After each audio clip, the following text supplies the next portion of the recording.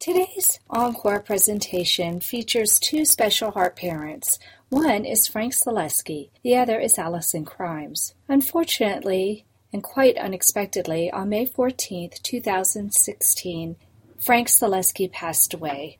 We are heartbroken in the congenital heart defect community to have lost this special heart dad. Please enjoy today's special encore presentation featuring Frank Selesky talking about the daughter he loved so dearly. I hope you enjoy today's encore presentation.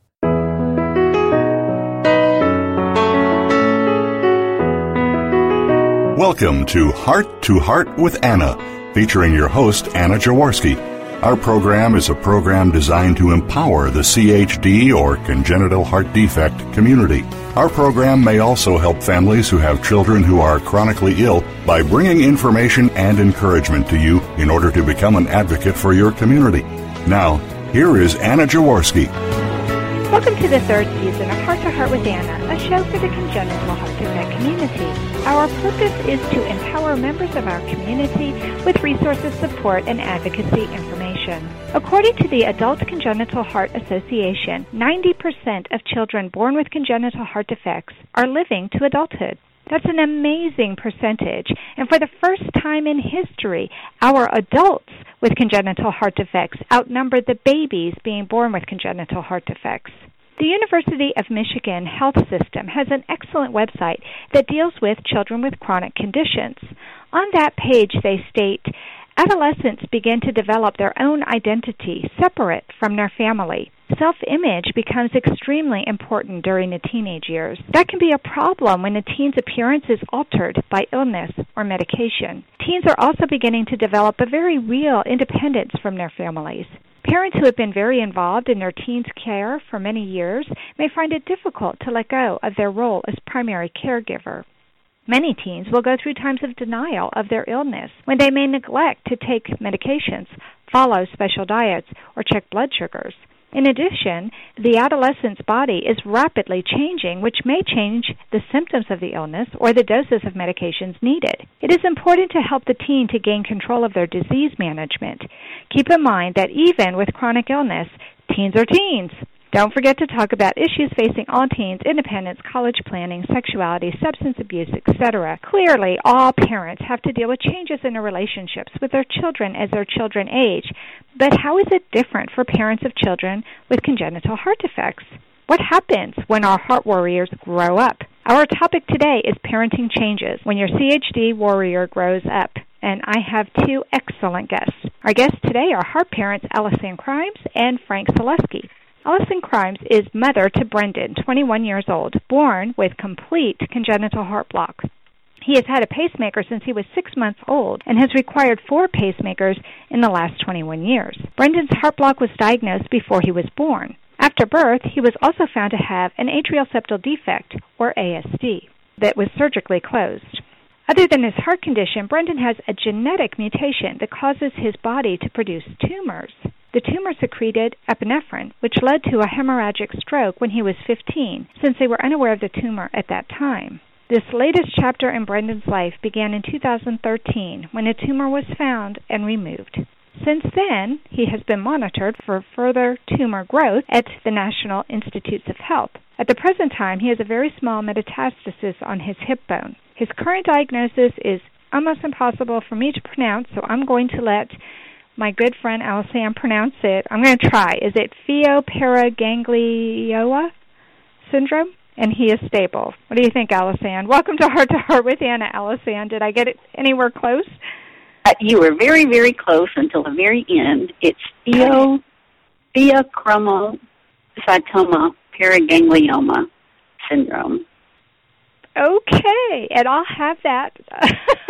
I'll have that on the website. That'll be part of Allison's bio. So for any of the rest of you out there who have this syndrome, you can see how it's spelled, and maybe we can even put a helpful link to the National Institutes of Health or someplace, Allison, you're a librarian. I'm sure you can give me a good link that we can put on the website for other parents who might have children who are dealing with this.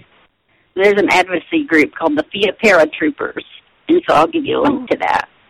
Okay, great. That would be perfect. Well, Allison, it's been such a long time since we've talked one-on-one with each other, so welcome. Welcome to Heart with Anna.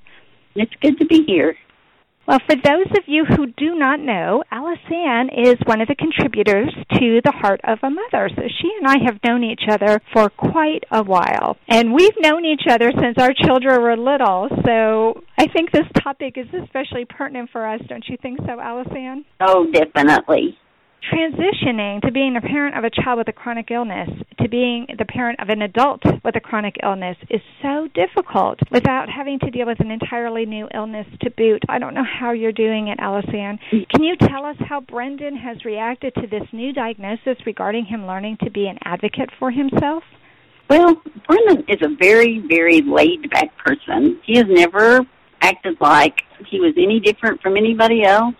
He doesn't complain, he doesn't whine, he doesn't say, why does this happen to me? He has just dealt with every medical issue that has ever been thrown at him. And he did the same with this. And it was discovered during a time when he was transitioning from the care at the Children's Hospital to an adult hospital because he was right at almost 21. We had just transitioned his heart care when the tumor issue came up. And so he really didn't seem to let it bother him at all. I don't know if he hides his emotions. I think as the process went on, in the beginning, they found a small mass. They didn't know what it was. They waited 3 months. They did a CT scan. It was still there. It hadn't gotten bigger, hadn't gotten smaller. He didn't act like it bothered him. But then he used to have a PET scan. And they did the PET scan, and it lit up, as well as a lymph node close to it. I think maybe as the process went on, he got a little more stressed. They didn't seem to worry about it, and then they still didn't know what it was. And I remember calling him and telling him we're going to have to do a biopsy. And he seemed a little nervous about it, and he just said, they still don't know what it is.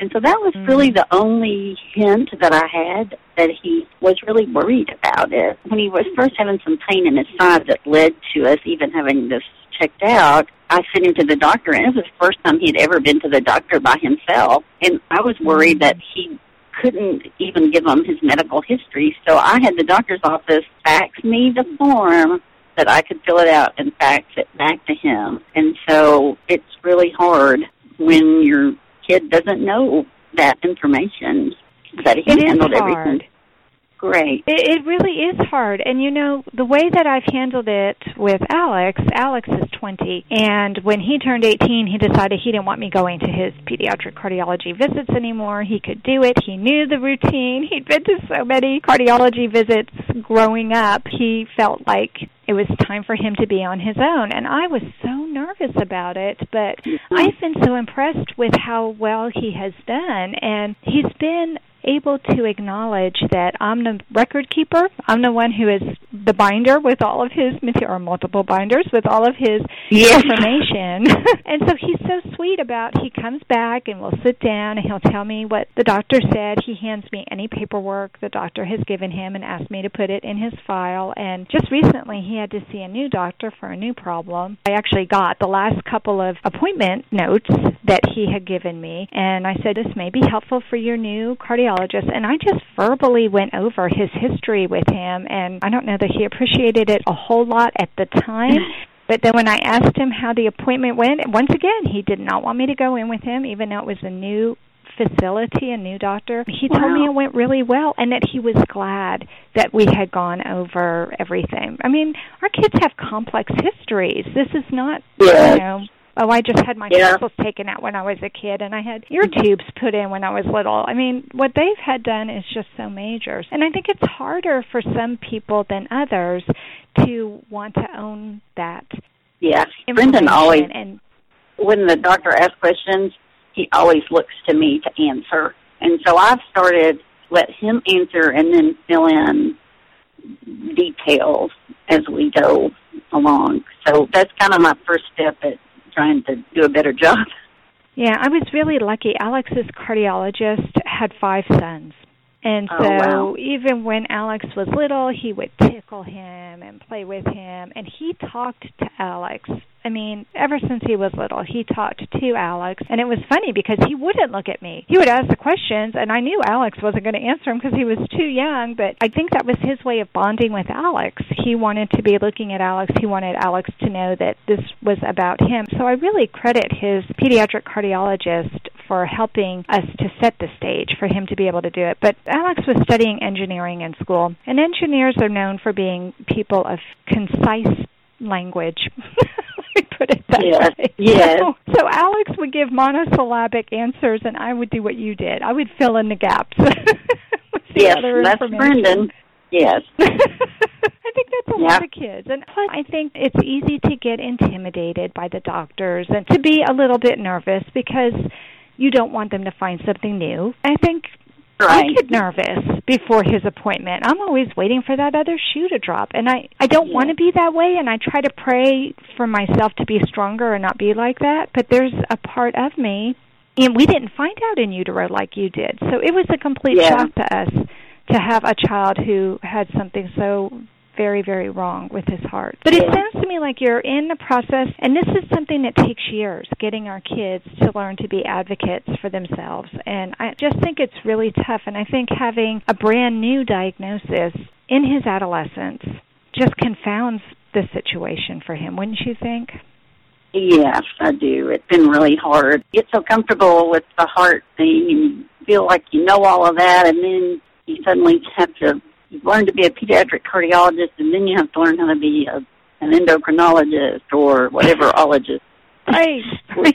Feel like you're collecting ologists.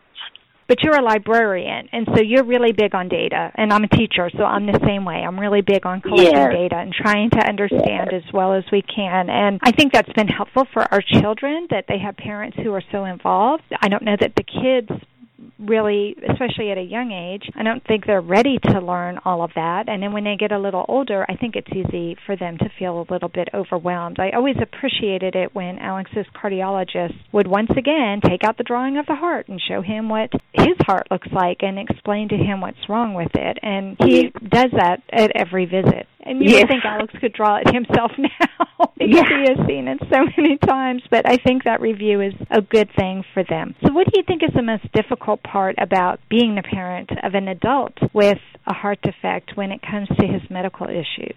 Well, the hardest thing is just letting go and knowing that you have to give up that role, because eventually they're going to have to do it for themselves. And one of the hardest things for me was leaving the children's hospital. I mean, I had a great relationship with them. And adult hospitals are totally different. When he got one of his pacemakers, when they kept him overnight, and one of the nurses, she said, "Oh, you better be glad that you're having this here." She said, "Adult hospitals are brutal. They just let you out the same day." And we had a great relationship. I was on the family advisory board for Arkansas Children's Hospital I just got off a couple of months ago. And so I had a great rapport with everybody there, and go to somewhere totally new. And I'm sure that was probably difficult for him as well. But just letting go and then dealing with the worry of they're going to grow up, they're going to have to get a job, they're going to need a job that has benefits with good insurance, and just how they're going to manage it without you there. I know.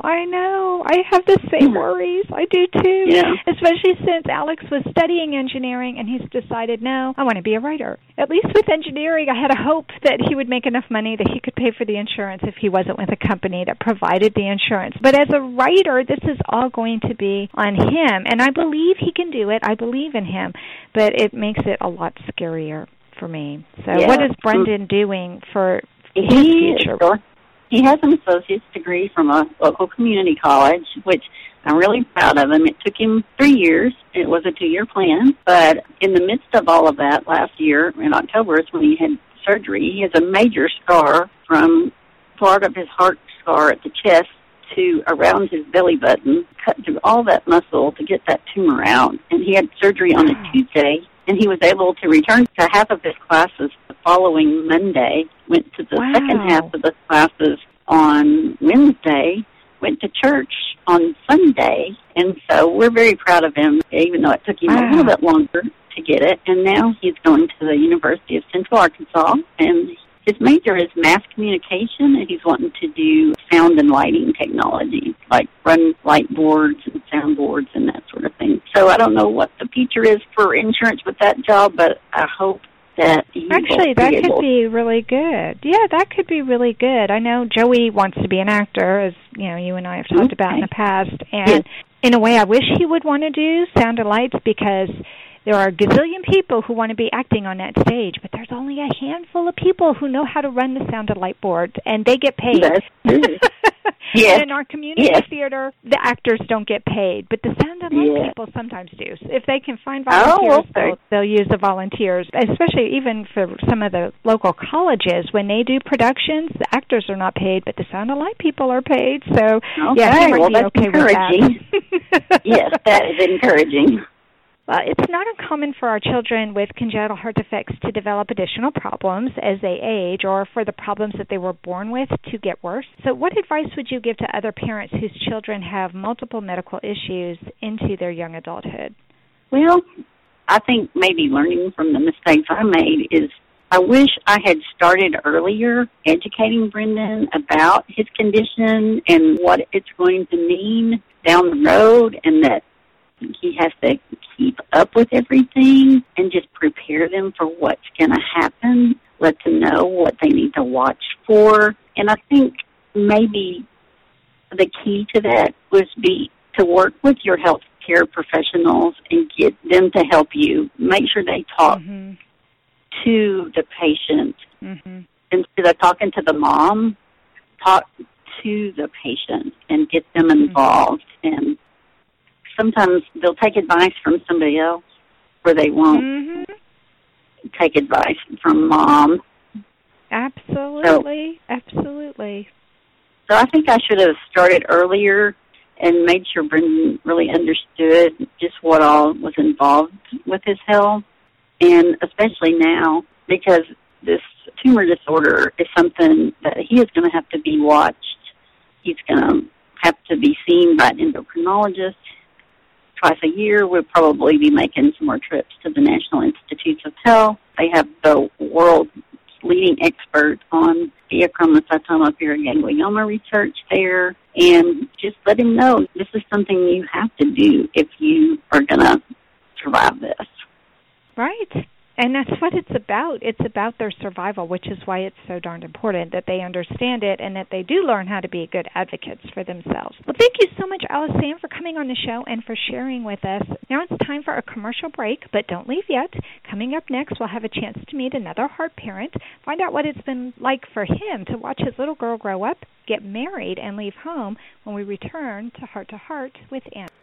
Anna Jaworski has written several books to empower the congenital heart defect, or CHD, community. These books can be found at Amazon.com or at her website, www.babyheartspress.com. Her bestseller is The Heart of a Mother, an anthology of stories written by women for women in the CHD community. Anna's other books, My Brother Needs an Operation, The Heart of a Father, and Hypoplastic Left Heart Syndrome, a handbook for parents, will help you understand that you are not alone. Visit babyheartspress.com to find out more. Welcome back to our show, Heart to Heart with Anna, a show for the congenital heart defect community. Today we are talking with heart parents Alice-Ann Crimes and Frank Selesky about parental changes or parenting changes when your CHD warrior grows up. Frank Selesky is a father to 3 wonderful children, 2 sons and 1 daughter. His 27-year-old daughter, Lauren Bednards, was born with tricuspid atresia and hypoplastic right ventricle, which basically means she was born with half a heart. Lauren had a Fontan procedure almost 25 years ago. Frank has been a mortgage banker for over 30 years. He's an outgoing, funny guy who loves to socialize and enjoy sports. Frank lives in Michigan, and Lauren lives all the way in Texas with her husband. Despite distance, they still have a close relationship. Frank has always tried to keep positive in raising his CHD daughter and is proud of how proactive and knowledgeable she is with her care. Welcome to Heart with Anna, Frank. Well, thanks for having me, Anna. Sounds like it's going to be amateur hour because it sounds like you and the other mom seem to know each other very well. Well, yes, I feel like I really know Alice-Ann. We even had a chance to meet in person, but I've met your daughter in person, and I know Lauren so well. She's been a guest on my show twice, and she's probably going to be a guest on my show this season as well. So for our listeners who are longtime listeners, they may remember Lauren.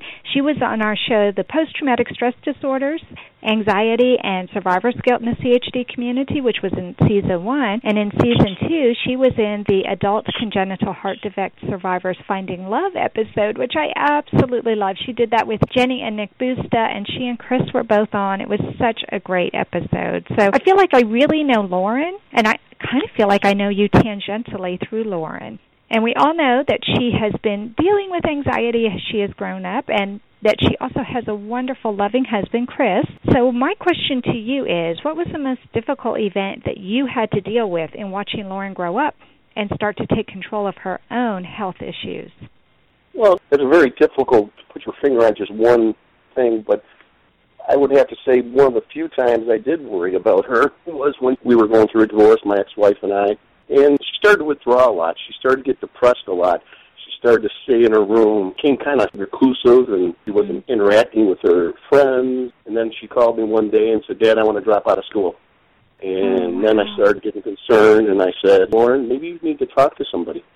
You should probably go see a counselor and or a psychiatrist and or a psychologist." And it's very difficult when you hear those things, because as she was growing up, she was very interactive, and just like the other caller's son, she rarely ever showed that she was sick or hurt or anything was wrong with her. In fact, her friends used to say, "Oh, geez, you say you only have a half heart, but you go bowling and you do this and you do that."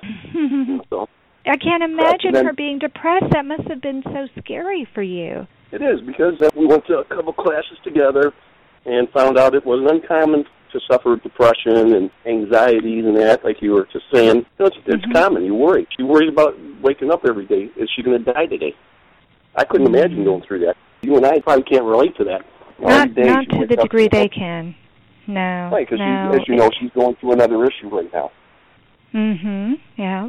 So. Yes, so it's so perfect for both you and Alcian to be on, because, yes, Brendan is going through this issue with the tumors, and Lauren has her own issues that she's going through that are not heart-related necessarily, but these kids with Fontan physiologies, which is what Alex and Lauren have, they do tend to, as they get older, start to develop some other problems, and that can be worrisome. Can you tell me what it was like to watch Lauren get married and then move so far away from home?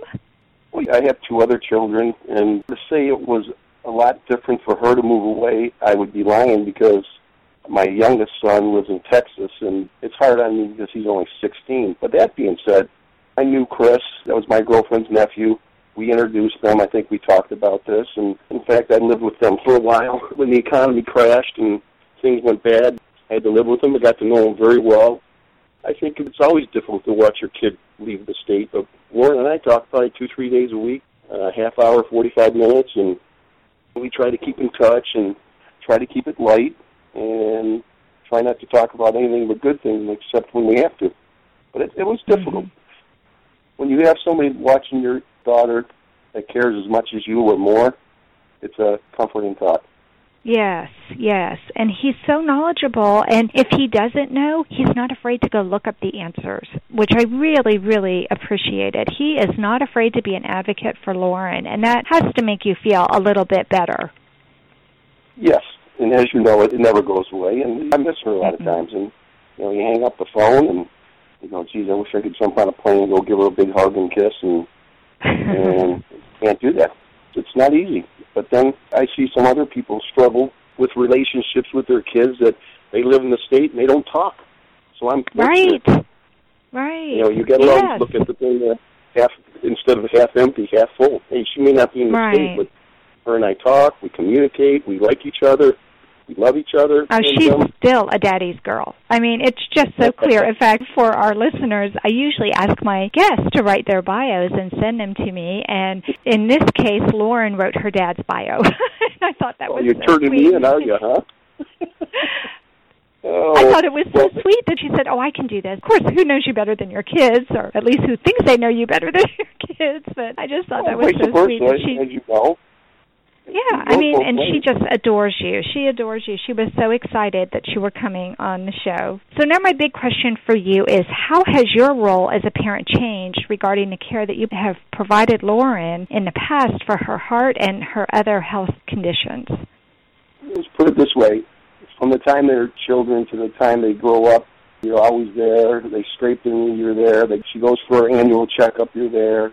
You're listening, you get first-hand information, you know exactly what's going on, and if you don't, her and I used to talk about it, but now I sit by the phone, and if she has something going on, I got to wait for her to give me a call, and it's like you were saying, it's kind of like you get these little anxieties. I hope it's not worst-case scenario, and you know, it's never easy to sit there and wait, because you'll prefer to be there in person, like you were saying, you and your son. He wants to go by himself. Well, Lauren, while she lived here and up till she met Chris, wanted me to go there all the time.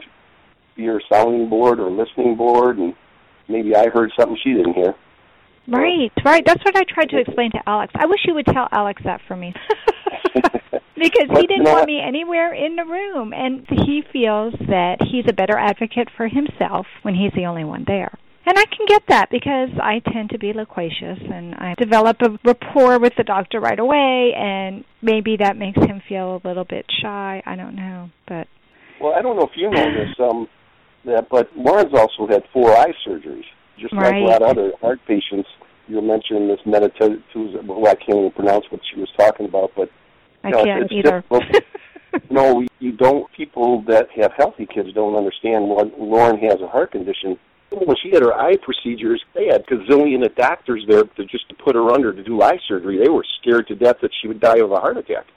I mean, yeah, the anesthesia is a totally different monster with our kids with heart defects than it is for a person who's heart healthy, and it is scarier. So you're right. I think that does produce a little bit more anxiety in us parents because we know that things could go wrong, and we're hyper alert and we're hyper vigilant when it comes to our children because, like you said, we were there to kiss their boo-boos. We were there to go to every single cardiology appointment and every single hospitalization at the point where the kids don't even remember. We were there. And so I think it is harder when you're having to sit by the phone and wait, or when you're in a different state and you know that everything is up to them to be able to convey to the doctors, and you just hope that these doctors are competent enough and that they know enough, that they have enough experts there just in case something does go wrong. It's really scary.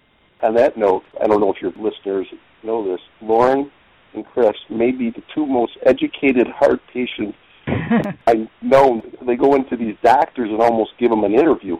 You know, that's I'm going, oh, these guys are going to have a hands full. If they don't know the answers, Lauren's going to get skittish.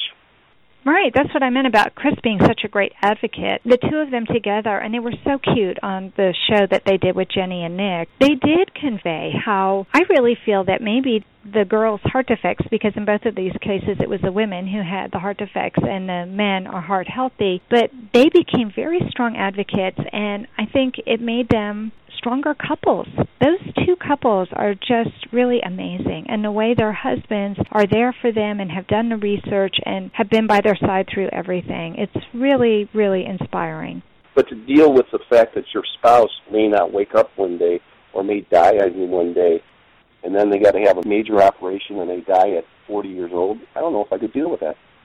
Yes, you can, because you did it already. I'm sure the doctors at one point told you that you could lose Lauren. You didn't just give up on her. You were there by her side the whole time. So you do know what it's like. It's not the same when it's your daughter as it is if it's your wife. I understand that because you choose your wife and God blesses you with your daughter. But you did make that choice. And I have a feeling if something were to happen to your girlfriend that you're with right now, you wouldn't make yourself scarce. You would be there because you've already proven that you could handle living with somebody who has a chronic illness. But that they found people who knew ahead of time and were willing to stay with them and are willing to be there for them, I think that is pretty amazing. Nick Busta has a wonderful blog, a video blog that he's putting out that talks about loving someone with a broken heart. And if you haven't had a chance to see it, I'll make a point of putting that link on this show again, too, because I think it's really amazing, and it speaks directly to what you and I were just talking about. We only have about 2 minutes left. I can't believe how quickly the time has gone, but I have so enjoyed talking with both of you. We have so much to be thankful for, and it is tough watching our children grow up and become adults and take charge of their own life, their medical problems and everything, but it is such a joy and it is such a blessing that we've had a chance to be there with them through all of this and watch them become the amazing people that they are. So thank you again for coming on the show. I can't believe the time is up, but it is. And that concludes this episode of Heart to Heart with Anna. We at Heart to Heart with Anna hope that you enjoyed the encore presentations we broadcast during May of 2016. Starting June 2017, we will begin Season 8 of Heart to Heart with Anna. Our first episode will be taking charge of my life with a congenital heart defect survivor. We are very excited about Season 8. The theme for Season 8 will be care for adults with congenital heart defects, and I think you'll really enjoy the shows we have prepared for this season. I'm looking forward to presenting next week's brand new episode, so please tune in on Tuesday at noon Eastern Time for the first episode of Season 8. Until then, please find and like us on Facebook. Check out our website, hearttoheartwithanna.com, and our Cafe Press Boutique. Follow our radio show, and remember, my friends, you are not alone.